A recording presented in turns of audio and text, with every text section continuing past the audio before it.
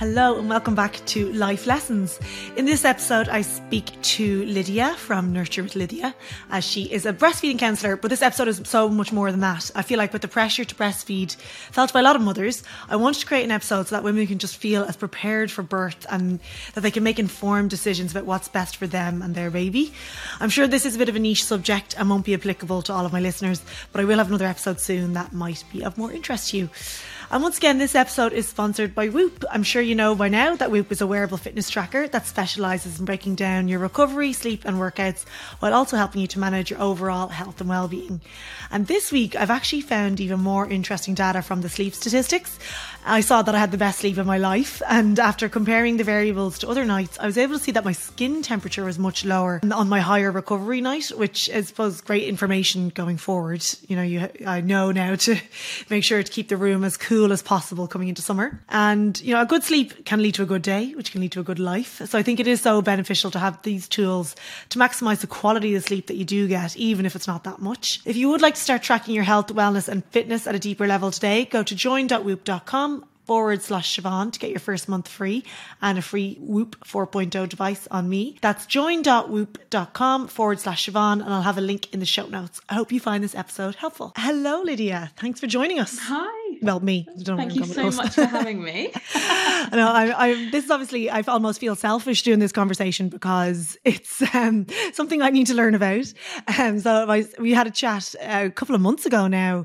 About 2.5 not a months. chat. It was an in-depth. It was nearly 2 hours of you explaining everything I needed to learn about feeding my baby, and as soon as I was listening to you speak, I was like, I wish I'd recorded this for a podcast because it was so valuable.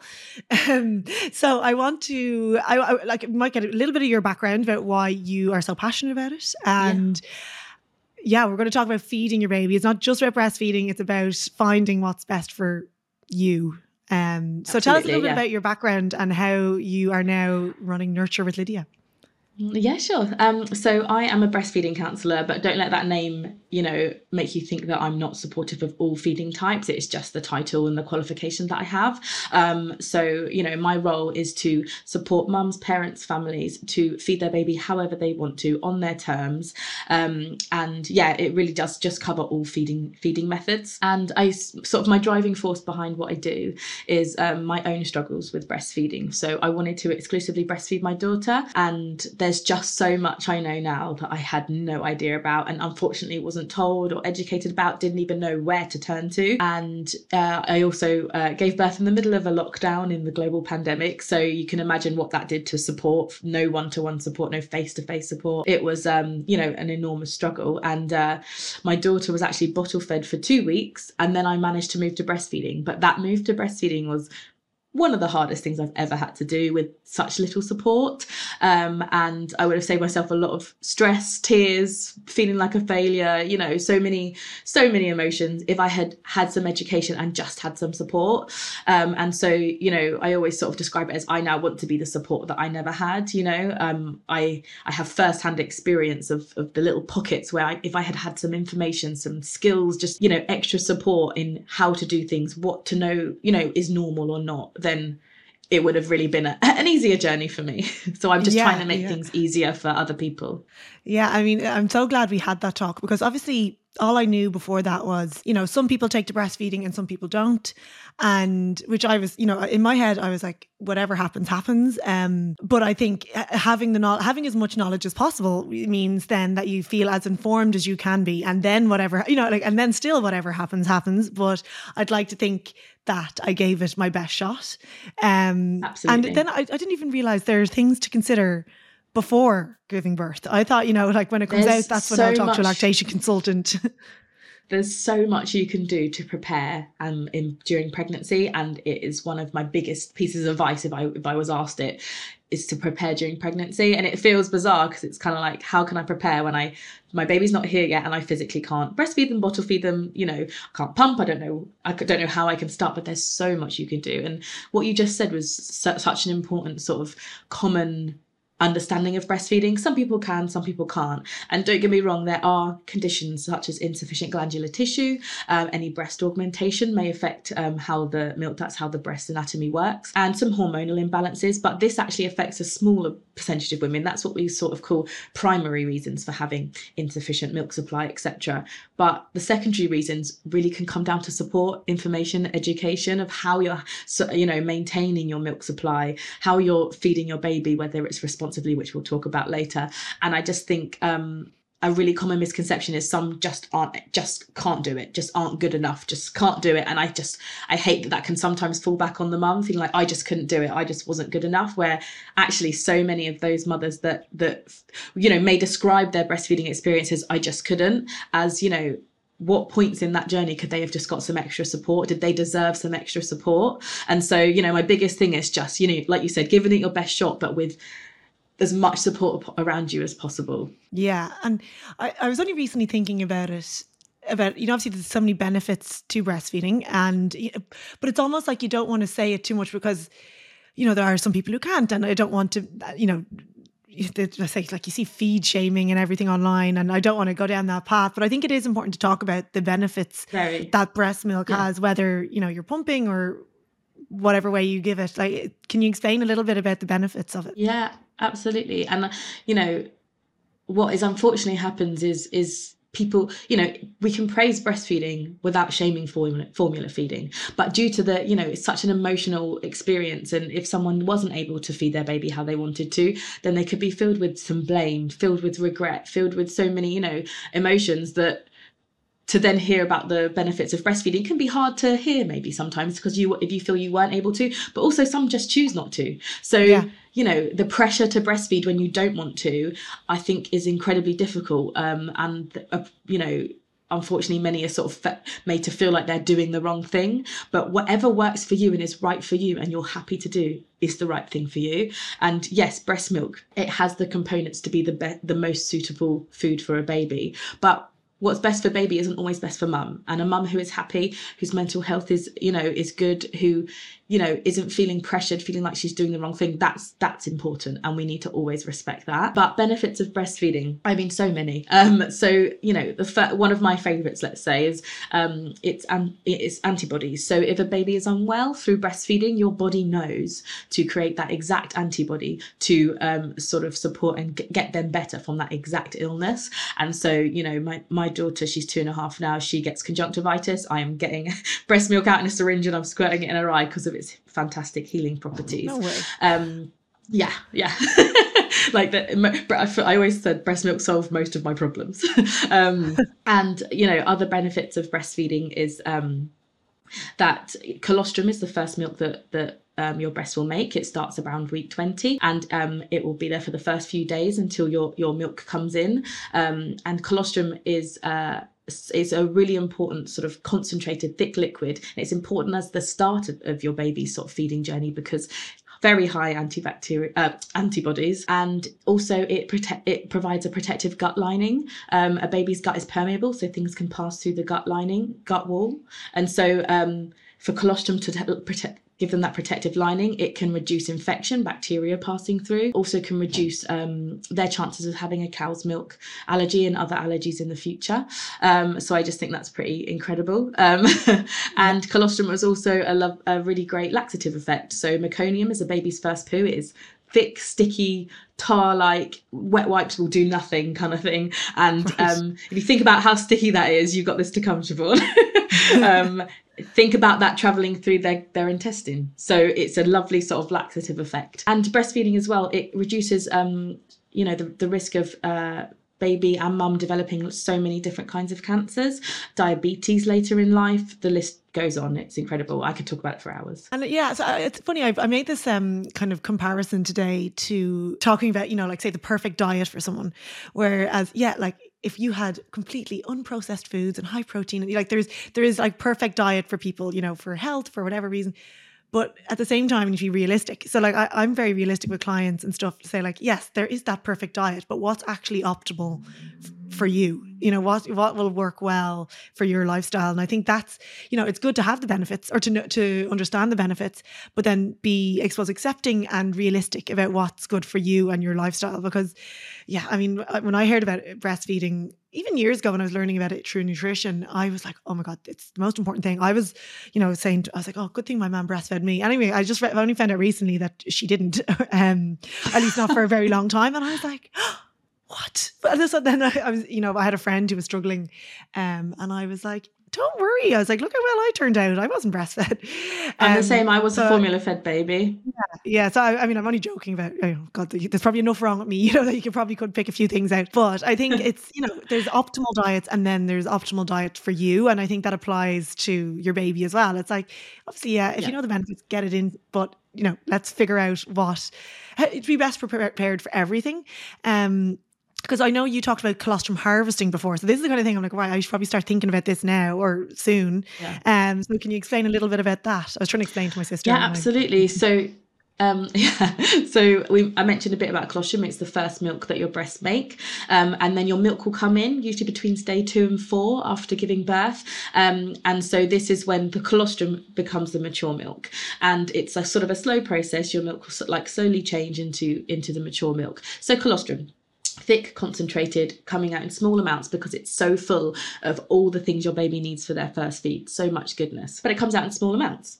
So why would you harvest your colostrum? So you can do this in pregnancy, and harvesting literally means collecting it and storing it in your freezer ahead of your baby's birth. So there's many reasons why colostrum harvesting is beneficial. So if you choose to breastfeed and breastfeeding is delayed for any reason, and it really can be a number of reasons. It can be, if you are both separated following the birth temporarily, so you aren't able to have your baby at the breast. If baby is sleepy, if they're just not latching in that first sort of hour or so, then you can still feed them your milk via an oral syringe. So it's a very small 1 milliliter oral syringe. And this is how you actually withdraw the colostrum from your breast. So from 36 weeks, if your pregnancy is low risk, and if you are high risk, then I would just recommend discussing this with your midwife if it's something you want to do, because they'll obviously know your medical history and they'll be able to sort of give you some feedback on whether that's possible or not. But from 36 weeks, low risk pregnancy, you should be able to harvest your colostrum. And you do this by something called hand expressing. And hand expressing is literally expressing out milk using your hands. And there is a knack to it. It's a skill that I really recommend people do learn. And it actually is really beneficial post-birth as well. So if you're feeling engorged, which is when your breasts are very full of milk and you need to remove milk, they can become hard, a little bit uncomfortable. And it can sometimes be a struggle for your baby to latch, because they don't like to latch on a hard breast. They like a nice, comfortable, soft one. So the thing I would always recommend is hand express for a couple of minutes till your breast softens a little bit. If you are away from your baby, you're out for an evening or out for an hour, and you realise you need to remove milk. If you don't have your pump, or your pump was fell out of battery, or you forgot one of the parts, it's really sort of lovely to know that you still have the skill to remove milk, because we don't want to get it. If we don't remove milk when we need to, when we're engorged, then it can lead to some nasty things like blocked ducts and mastitis, which you can become quite unwell from if not sort of treated promptly. So hand expressing,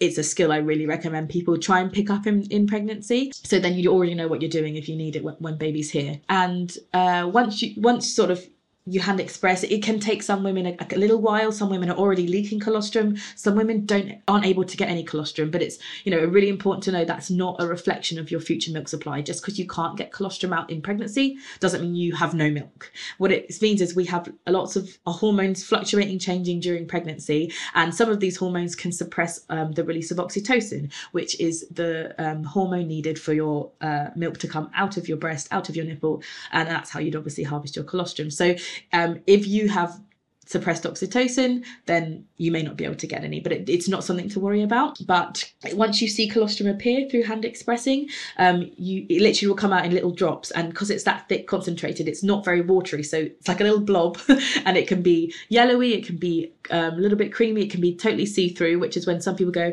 I haven't got milk, it's just see-through, but that is your colostrum. It can be a little bit blue due to a protein called casein, which can turn it a little blue. Honestly, it can be lots of colours, and you can draw it up into the syringe. But once you've sort of got whatever you're able to draw out of your breast, pop the cap on, label it with your name, especially if you're going to hospital. Obviously, if it's home birth and it's in your freezer, I'm sure people will know whose it is. But in hospital, it's going to go into a hospital fridge where there might be lots of other people's colostrum, or, you know, you never know. So your name, the date that it was frozen, and all things like that, you can label that. If you have several, I'd pop them in a sandwich bag, see-through, so if you need to quickly grab them and go, you can just grab them like that. And so so this is can be your baby's first feed if breastfeeding is delayed and you'd still like to give them your milk. And if you don't want to use formula, it removes the need for it because you can supplement with your own breast milk. Okay, yeah.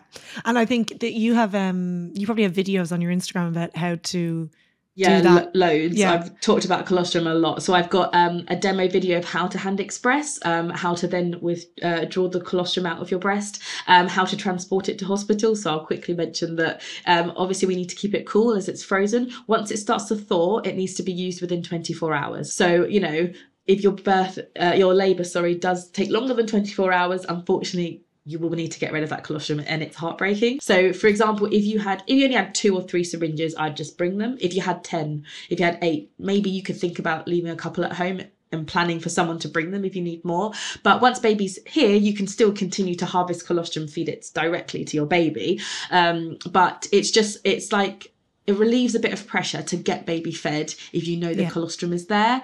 And it's just a nice little insurance policy for if breastfeeding is delayed for any reason at all. Yeah, and that's my next question is like, okay, what do I need to be prepared? Like, what do I, because if breastfeeding doesn't happen or doesn't latch or whatever, like, what do I even need in terms of bottles? Like, do I need to have formula ready just in case?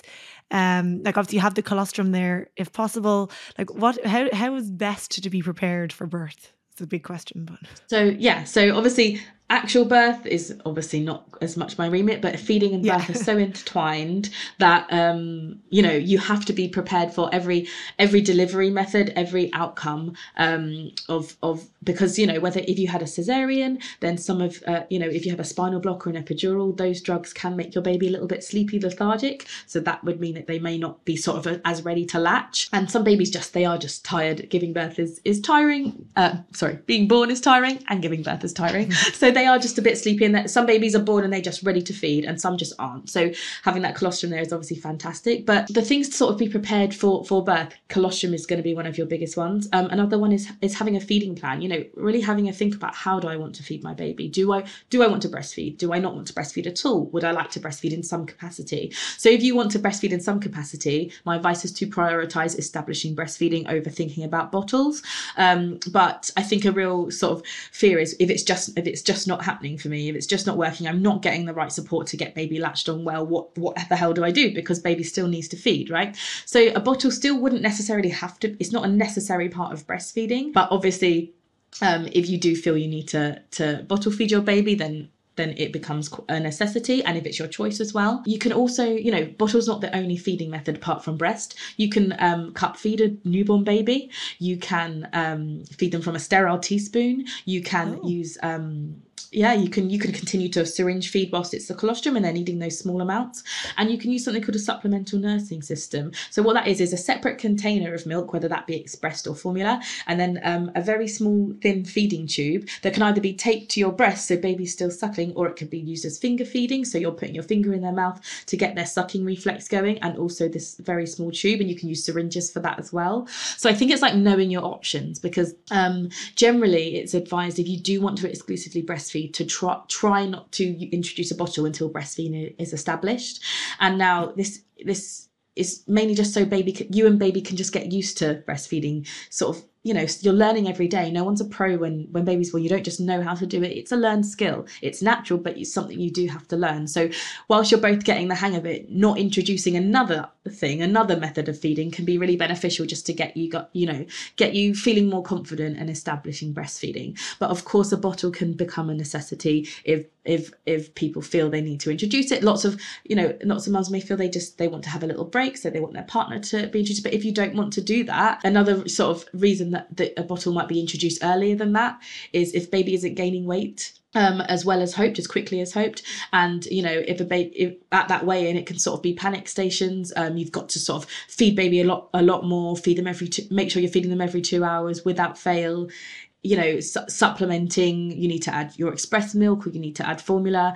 But, what's important there is to find the root cause of the issue. Why is baby slow to gain weight? Is it a shallow latch? Is the latch not deep enough? Because if you're supplementing and continuing a shallow latch, we're not going to fix the problem, we're just masking the problem. So you see, bottles, they do have a role, they absolutely can, but it's not like a necessary part of breastfeeding, a necessary part of your sort of hospital bag if you're planning to exclusively breastfeed. But if it's something you think about introducing at some point, I'd certainly have a research on sort of what you want to buy. We've got so much next day delivery these days that just like plan what you can get maybe in the immediately. UK, but we're in Ireland, so it's not always next day. Okay. I learned that the hard way. Yeah, I know. I miss it. That's one thing I miss about London. But actually, that was something like that's what I want to ask about. Considerations, like what to consider when you're deciding whether to exclusively breastfeed, to pump, or to combination feed with formula. And obviously, you want to think about lifestyle as well. You want you want to be able to like have your partner feeding the baby. I think obviously I've heard that breastfeeding obviously is a wonderful experience for you and the baby. And I almost feel like it's almost selfish, but like, I just want to exclusively breastfeed so I get to do it all. But then also, I think being realistic, and I do value my sleep. I suppose the question is, how do I decide how to manage that? Like, do you decide just to start pumping, or what do you even need to think about when you're deciding on a plan for feeding the baby? Or is it like baby led, or I don't know. Okay. Yeah. So firstly, to choose to exclusively breastfeed, you're not selfish at all. And yes, it's a wonderful bonding experience for you, breastfeeding, but feeding is not the only way you bond with your baby. So what I'd always want to make sure everyone knew is that you are not selfish, and you shouldn't feel guilty for wanting to exclusively breastfeed your baby. Your partner can bond with your baby in so many other ways. They can changing bathing them, changing the nappies, but singing to them, eye contact, let them hear your voice, skin to skin. There's so many ways that you can bond with your baby that is not feeding. So no one should ever feel like that's the only reason they need to introduce a bottle. If you want to, then absolutely. But I just want to make sure people know that you're not anything negative for choosing to exclusively breastfeed. That is absolutely your choice to do. However, if you want to introduce a bottle, you just have to sort of think about what would suit me best. There's no, not like, what is this the right way to feed my baby? What works for you? What is going to be your choice that you genuinely feel comfortable with? You don't want to, if you see, you don't want to feel like, I wish I could introduce a bottle, but I feel like I'm going to be judged if I do that. If you're not doing what works for you, you're not going to be happy with how it's going, So if you truly want to exclusively breastfeed, never feel guilty or that you should be introducing a bottle. If you want to introduce a bottle, introduce a bottle. You've got to do what works for you, your family. And so, if you would like to introduce a bottle, is it going to be your express milk? In that case, you will need to pump. Is it going to be formula? What is your choice? What is it that you're happy with, So certainly a pump is going to be important, and different pumps are for different reasons. Hospital grade pumps, they're something you can rent. They'd be extremely expensive to buy, and so you can actually rent them monthly. And this is if you had something where you just needed to maybe pump to build your supply, you had a lower supply, or you needed to use it temporarily. That would be like the is sort of the highest quality of pump.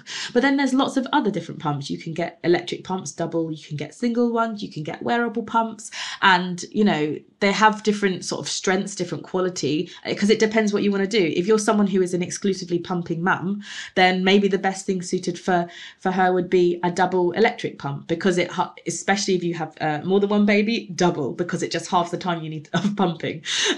But a single one, obviously we know that pumps are a large cost, and if you haven't got someone who's gifted it to you, or you haven't got money towards it, then it is a large expense to sort of pay out for. They're usually, they range from under £100 to quite a few £100s, but it's not just the most expensive is going to be the best one for you. They are suited for different things. If you just are doing the occasional bottle, then you won't need to have a double pump, plugged in electric. A wearable pump might be something that suits you better. You want to be able to pump and you need to move around, especially if you have an older child. You're not not going to be able to sit there plugged into the wall and pump. So it's about finding the pump that works for your situation rather than just buying the most expensive and sort of fingers crossed. And regardless of the pump you use, my biggest piece of advice is check your flange size, measure your nipple with the ruler in millimeters, check the flange size. They can be called flanges or shields depending on brands. If it's too small, you can end up getting nipple trauma because your nipple's trying to squash into something too small.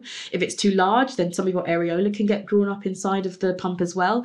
And not only will you not yield as much milk and get as much out of your pump, but you can end up being in a bit of pain as well.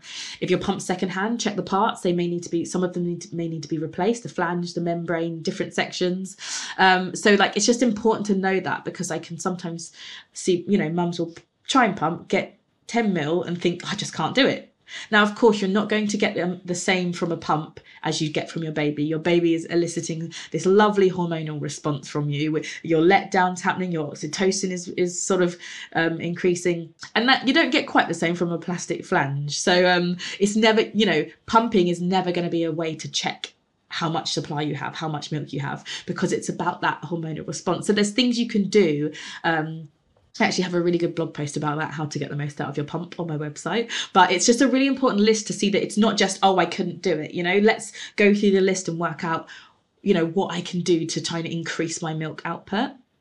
Yeah, it's about having information and doing the best you can with it. It all comes down to education. And actually, let's talk about that supply, because I didn't know that it's basically, I was going to say like a vicious circle, but the opposite of vicious circle as well, where the more you produce, the more the baby consumes. Remove. Right, the more you remove, that's what I say. Yeah, the more you remove, the more you produce. Is that right? Yeah. So I always say the more you remove, the more you make. The less you remove, the less you make. Your body is incredibly responsive. And so when baby's here, your milk comes in, lots of people can experience just incredible pain, uncomfortable engorgement. You may not feel much at all, but this doesn't mean that you don't have any milk. To focus on understanding if your milk's coming, look at how your baby is feeding. Are they consuming a lot more? Look at their nappy output. You can see from them feeding whether it's that small amount of colostrum or they're really sort of like really feeding on that mature milk now. When your breast or your milk comes in, you may find that you have this super engorgement, and so many people have said to me, no one tells you about that. No one tells you that. So dealing with engorgement, trying to feed your baby, whilst we're on the subject of engorgement, tips: reduce swelling, increase milk flow. So you want cold compresses, you want lymphatic massage, which is sweeping motions up towards your lymph nodes in your neck and your armpit. So very, very gentle and cold compresses. So this just reduces the swelling and allows your milk ducts to sort of the milk flow to flow out of them a bit better. So those are the tips for dealing with that crazy engorgement if you experience it. So this is because your body's saying, I don't know if you've had 1, 2, 3 babies, here's all the milk. Have all the milk, and then feeding responsively, which is following baby's lead, as you said. That's how every time your baby feeds, they are telling your body, this is actually how much I need. So your supply will then settle and establish. So the way to support an ongoing good milk supply, especially in the early days, is feed responsively. Now, I say this hand in hand with some babies are very sleepy. They can be lethargic for many reasons. I mentioned some of the medication given to you during labour, but also if a baby's jaundiced, they can be very, very lethargic, and half the effort is just trying to wake them up for a feed. So feeding responsibly, but some babies may need a little help in the early weeks just whilst they become more alert. So you want to feed frequently. So we're looking for 8 to 12 feeds in a 24-hour period. This is to ensure baby's getting enough, but also to ensure you're removing enough milk to keep an ongoing good milk production. You also want to try to drain your breasts at each feed. Now, your breasts are never truly empty. Milk production is ongoing 24 hours a day. However, engorgement, that fullness, that's what we class as your breasts are full of milk. And it doesn't have to be engorgement. You can feel full without being uncomfortably engorged, but you will feel when you need to feed your baby. That's when your breasts are full. And then when they go very comfortable and soft again, that's what we call empty. But as I said, never truly empty, but you want to try to empty your breast at each feed. Now, when you're very engorged at the start, you may find that's a bit difficult. So if you feed your baby, you're still feeling very full, hand express or pump for 5 minutes, but try to focus on maybe just hand expressing until you feel comfortable again. So once your supply sort of establishes and settles, you hopefully won't get as much engorgement, and then you are feeding responsively. So you're following your baby's hunger cues. A sleepy baby, we'll mention sleepy babies, they may not be showing hunger cues, and babies can sleep through hunger cues. So you should wake a sleeping baby. You should always wake them if it's time for a feed. Then they will start to hopefully show you when they're hungry. And, there's no schedule, there's no, rhyme or reason or time, but keeping baby skin to skin can really encourage their breast seeking behaviour. So I'd really encourage that in the early days of your breastfeeding. But yes, you should be waking babies to ensure they're having 8 to 12 feeds in a 24-hour period. So 8 being the minimum, you'd think every 3 hours, but they may well feed far more constantly than that. And it's more likely they'll feed more frequently. Cluster feeding is when a baby will feed, they could be on every 10 minutes for an hour. They could be on for a block of sort of 3-4 hours, just constantly wanting to feed. In those early days, around day 2, it's very normal. It's a good thing. And I really encourage to lean into it. I think there can be a time a mum can really panic. So I've not got enough milk. They just want to feed all the time. I'm clearly not filling them up. Babies are clever. They're stimulating your milk production. They want that milk. So they are cluster feeding to try and get a lot more. Cluster feeding can sort of be sporadic over the sort of first year of their life. If they're unwell, they'll want some antibodies. If they're growing, they're more hungry. On a hot day, they're more thirsty. So, if they're overstimulated, if they're overtired, if they hurt themselves in any way, then they will come to you for comfort, and they may just cluster feed a lot for that. So cluster feeding, leaning into it in those early days. But the only time sort of cluster feeding would be a red flag that we need to get some extra support is if baby is cluster feeding all the time. They are never having a settled period. Every time you put them down, they want more feeding. They are never just sort of settled. They have no alert time where they're sort of chilled instead of just constantly asking for the breast. If they are feeding all the time, then maybe that's the time that I would definitely seek support. Yeah, and I suppose to ask, I think you mentioned, I could be wrong, about looking at nappies to know whether they're well fed. Nappy output, yeah. So how to know if the baby's getting enough milk, because it can feel hard, especially if you're breastfeeding, because, you can literally say with a bottle, they had 50 mil, they had 60 mil. But with breastfeeding, it can feel a bit bizarre because you just feel like you're guessing, but you don't have to guess. So the main sort of way we can tell is weight gain. So steady weight gain, regaining their birth weight. Babies will lose a bit of weight when they're born, and then within 2 weeks, majority will have gained it back, and that is through feeding. So if feeding's not going very well in that time, then we can see slow weight gain, no weight gain, or a bit of weight loss. And so, it's really important to focus on how they are gaining weight. And between those weigh-ins, it can feel like, how do I know? Nappy output. Are they doing enough wheeze and poos? If there's not enough going in, then there's enough coming out. So it's a really handy way. I mentioned feeling settled between feeds. Obviously at their start, they might just be sleeping, but to have a tiny bit of alert time where they're chill and they're not just asking for food all the time. Like, it's a lovely thing to see that they're at some point they were satisfied. Babies feed very frequently, so they will likely ask for food quite quickly. But it's nice to see, even if it was for 2 minutes, 5 minutes, it's just nice to see when they're sort of relaxed between the feeds, and they relax into the feed as well. They're content, for periods of the day when they're not overtired or asking for food. And does that apply to formula-fed babies as well? Do you have more of a number to aim for to, as you said, like measuring milliliters? So it is important to still responsibly feed with a bottle, and you can actually overfeed a bottle-fed baby, but not a breastfed baby. And the reason for this is the flow of a bottle teat is much faster than breastfeeding, and babies have less control. So when they first latch on the breast, they suck to stimulate your oxytocin, which is your letdown, which signals for your body to release milk. And then a baby sort of, not all babies do, lots of babies fall asleep at the breast, but some babies can literally do a very dramatic sort of turn off of the breast to say, I'm finished now. And so they have that control of starting and stopping. But with bottle feeding, it's really important to pace your baby's bottle feed. I have lots of information. I have a video demo and a whole post about why it's important to pace and slow down and be very responsive with bottle feeds to ensure we're not overfeeding. So if a baby shows hunger cues, and you're exclusively bottle feeding, then you would make up a bottle. But don't, you might have you might have a number in your head of what you think they will have. But if they show that they're finished before then, we don't encourage them to drink more. We have to show them and let them show us their fullness cues as well as their hunger cues. So there's different positions you can feed your baby in, but the cradle where you'd sort of hold your baby here, we'd want them more upright. And so laying down and sort of bottle like this, can you imagine laying down drinking a bottle? You'd sort of struggle to be able to stop. So a baby will naturally keep going because they're run on instinct. If there's enough milk in their mouth, they will swallow. So they can continue to feed when they're actually finished. So having them upright, every time they take a breath, dropping the bottle down, giving them space and time to show you whether they're finished.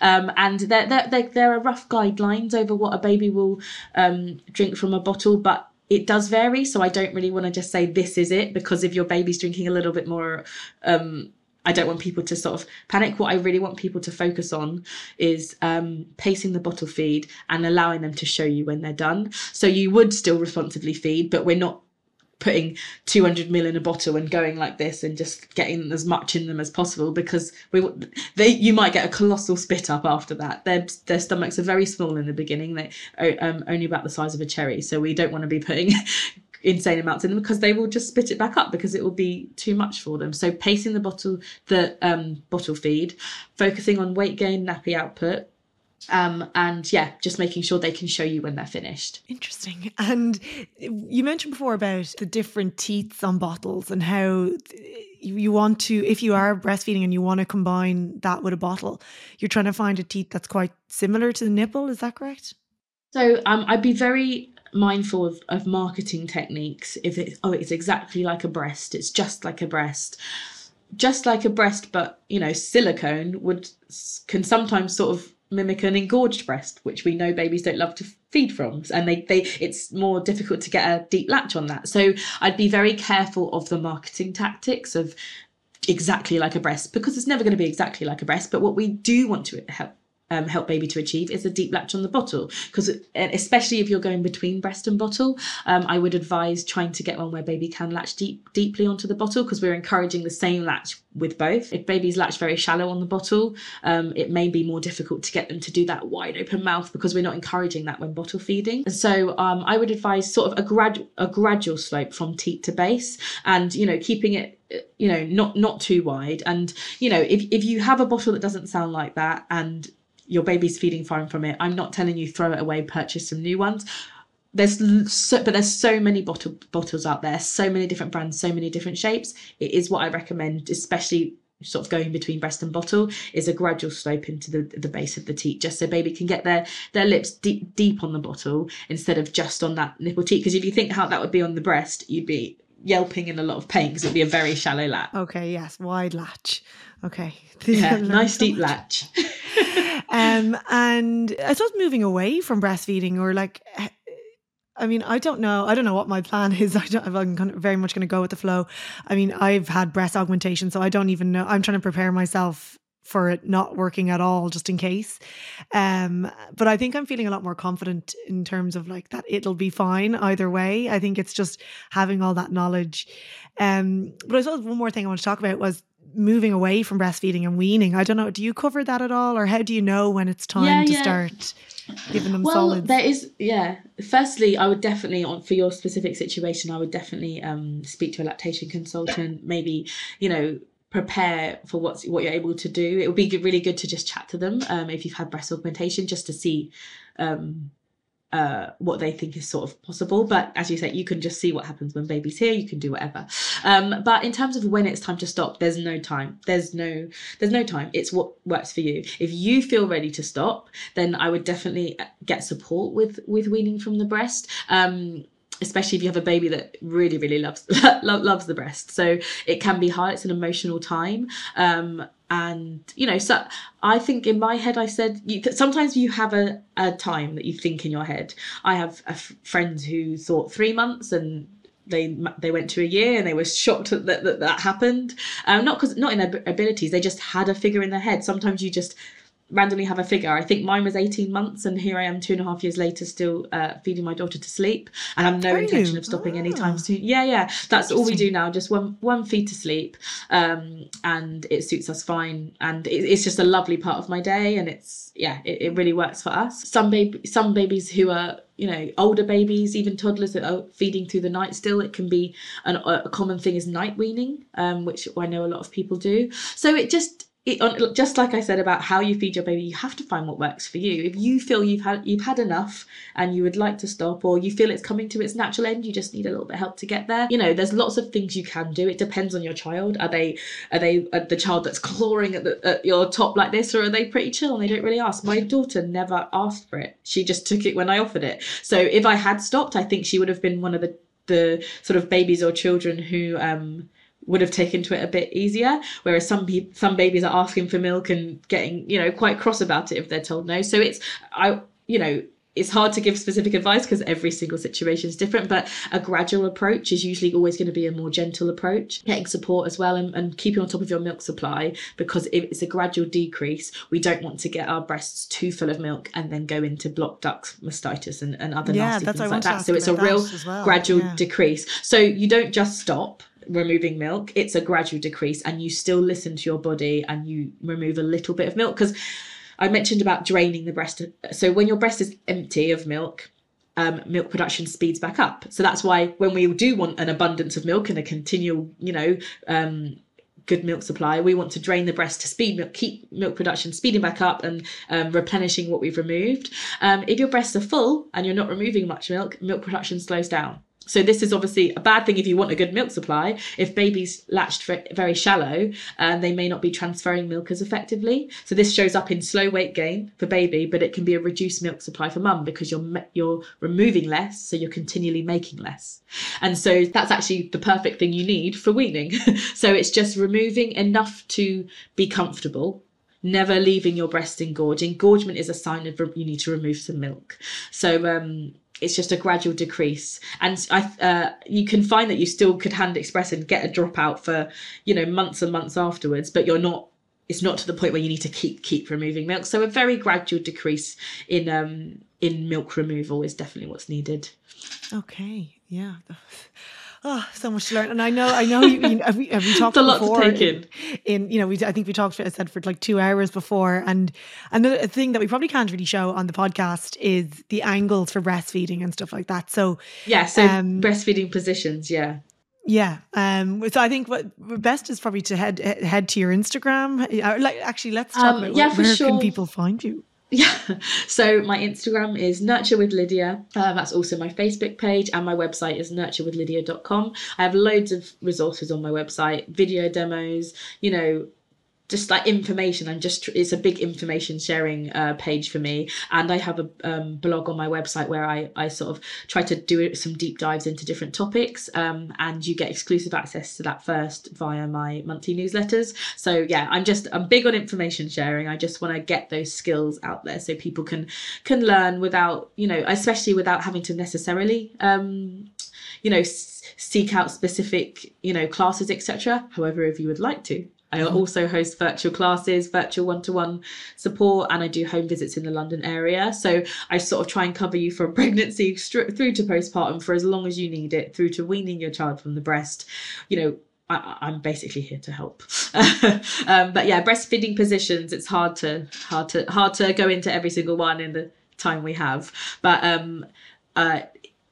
positioning is how we hold baby to the breast to allow them to effectively latch onto the breast. So positioning and latch basics, honestly, like learning the theory now to use it practically when baby's here is far more beneficial than I think people think, because it's like, oh, I can try on a doll, but my baby's not here yet and it's not moving like a baby. So what's really the point? But just understanding it, because I really try to give people the information to be able to assess their own feed, right? How's baby? Oh, are they too far round? Are they too far forward? Like, how are they approaching from the breast? Is the chin in the right place? Is their nose in the right place? Is my nipple in the right direction? All these little things, and how to hold it. And, there's no one size fits all at all. And, there's some recommended positions, but if you have larger breasts, if they are drooping breasts and you can't see your nipple or baby to latch, all different body shapes, breast anatomy can mean that you may have to tweak things to get baby to latch well. As long as your baby is latched deeply and feeding effectively, I'm happy. But there's sort of little tweaks you can make to sort of give yourself the best chance of getting that like beautiful deep latch and for breastfeeding to be comfortable for you and effectively transferring milk to baby. And what was the angle that's optimal? Is it down towards the chin or was it up? I can't remember. So when baby's latching, and it doesn't matter what position you're in, all the principles are the same, that you want sort of your nipple to be in the direction as if it's pointing up your baby's nose. And obviously it's natural to think you put your nipple into your baby's mouth. But when baby drops their head back to open their mouth nice and wide, your nipple will then be pointing to the top of their mouth. And this enables your breast to go through to the back of their mouth. So we all have a hard palate here and a soft palate at the back. You want your nipple in right at the back there at the soft palate. If it's in the hard palate, it's being compressed on a hard palate, you will not only feel pain, but you will then end up with some nipple trauma. So sore nipples are usually the cause of a shallow latch. So waiting for baby to open the mouth nice and wide, nipple pointing upwards, and then that's how you latch on at that lovely angle so that nipple goes far back in baby's mouth. Actually, and that's one last thing I'll ask you before I let you go. Tongue tie. So this is only something I heard about recently, and I know you're studying it at the moment. Is that right? It's something that I would like to become a qualified tongue tie assessor, but haven't started yet. So tongue tie and also tension, these are two things that, I sort of describe it as I can help everything mum side. So I can support with latch positioning, education, learning these skills, knowing how to feed effectively. But they also could be something that needs further investigation, such as a tongue tie, which is, we all have a frenulum under our tongue, but that frenulum, depending on where it sort of sits in your mouth, it can sort of anchor a baby's tongue a little bit more to the base of their mouth. And what this means is they are unable to use it effectively. A tongue has a really sort of beautiful wave-like motion when feeding, but if the tongue is restricted, then it won't be able to do this. And so this means that a baby may not be able to sustain a deep latch during a feed. And so it's definitely something to be aware of. I definitely think all parents deserve to be educated on it. And the times I would refer for a tongue tie is if, position and latch has been eliminated as the reasons why baby isn't latching effectively.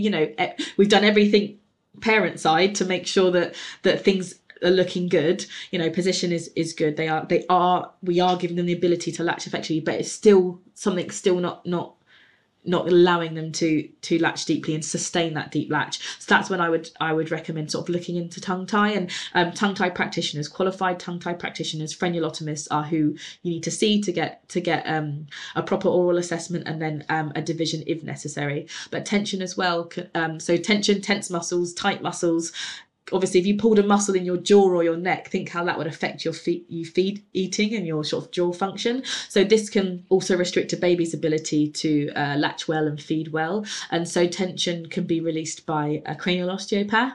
And it's just things to be aware of. And it's not to sort of scare people, but just to be aware, because tongue tie can be overdiagnosed, it can be underdiagnosed, but make sure someone qualified, a tongue tie practitioner, a frenulotomist, is the person telling you if your baby's got a tongue tie or not. Some people are, as I mentioned, as tongue tie assessors, so those people can, but an oral assessment is required, which is gloved fingers in your baby's mouth, assessing their oral function, not just peering in the mouth. If someone just looks in your baby's mouth and says they are or are not tongue tied, you have not had a proper tongue tie assessment. And I say that because I unfortunately see it far too frequently. Mums are told, oh no, they don't have a tongue tie. And so you sort of take that out of your head. And I've heard of, being told that maybe the pain's just in your head, which is absolutely not the case at all. It's just a case of sort of not believing or dismissing situations. And equally, you may be told your baby has a tongue tie, but it hasn't been assessed properly yet. And, there may be poor positioning and a poor latch, but you hold your hopes onto tongue tie. The tongue tie gets divided. If there's no additional feeding support, then that issue hasn't been fixed, but a baby's, so it's about getting the right support from someone qualified to do so. Yeah. So then just having that knowledge that it's a possibility, so that you have, and just understanding what it is for sure. And just knowing that, because I do think, a reason why many women do stop breastfeeding is nipple pain. It's things like that. If it's painful, you can't be expected to continue without the right support. So knowing your avenues, knowing that it's not just the end just because you have sore nipples, like allowing your nipples to heal and getting the right support to find the root cause of why they are sore in the first place. So I always just want to equip people with the knowledge to be able to make informed decisions, because I think that's denied. If we're not giving the right information and skills, then new mums are denied that chance to make an informed decision because they aren't informed. So yeah. Brilliant. Yeah, no, I think that's exactly what we've done, hopefully, with the podcast. And again, it's only touching on each part, in at a top line. Yeah, earlier I said to you, we could have a 6-hour podcast episode about this, and I wish I could take people through everything, but I just really recommend getting some antenatal education preparation and knowing what your postnatal support options are. If you're in hospital, is there an infant feeding team available? Is there a breastfeeding specialist midwife? Who are the lactation consultants in your area who do home visits? Prepare yourself, not preparing if it goes wrong, but know that breastfeeding challenges happen. And unfortunately, without the right support, they can worsen. So just getting swift support and knowing your options before baby's here is my number one bit of advice. Yeah. And again, to emphasize that a fed baby is a happy baby. If whatever happens, I'm telling myself. Yeah. Brilliant. Well, we have your website. I'm going to have your website in the show notes, nurturewithlydia.com, and obviously your Instagram. You've loads of informative content there. Thank you so much for your time today. And hopefully everyone found it a little bit helpful. Yeah, no worries. Thank you so much. So thank you so much for listening to the full episode. If you did find it helpful, it would really benefit us if you were able to leave a 5-star review wherever you listen to your podcast. And just one more mention for our friends at flowstate.ie, who have given me a huge discount off their stunning yoga products. So they have gorgeous yoga mats and blocks and cleaners and other stunning bits. And the discount there is Life Lessons 30. Life Lessons 30 on flowstate.ie. And thanks again for listening.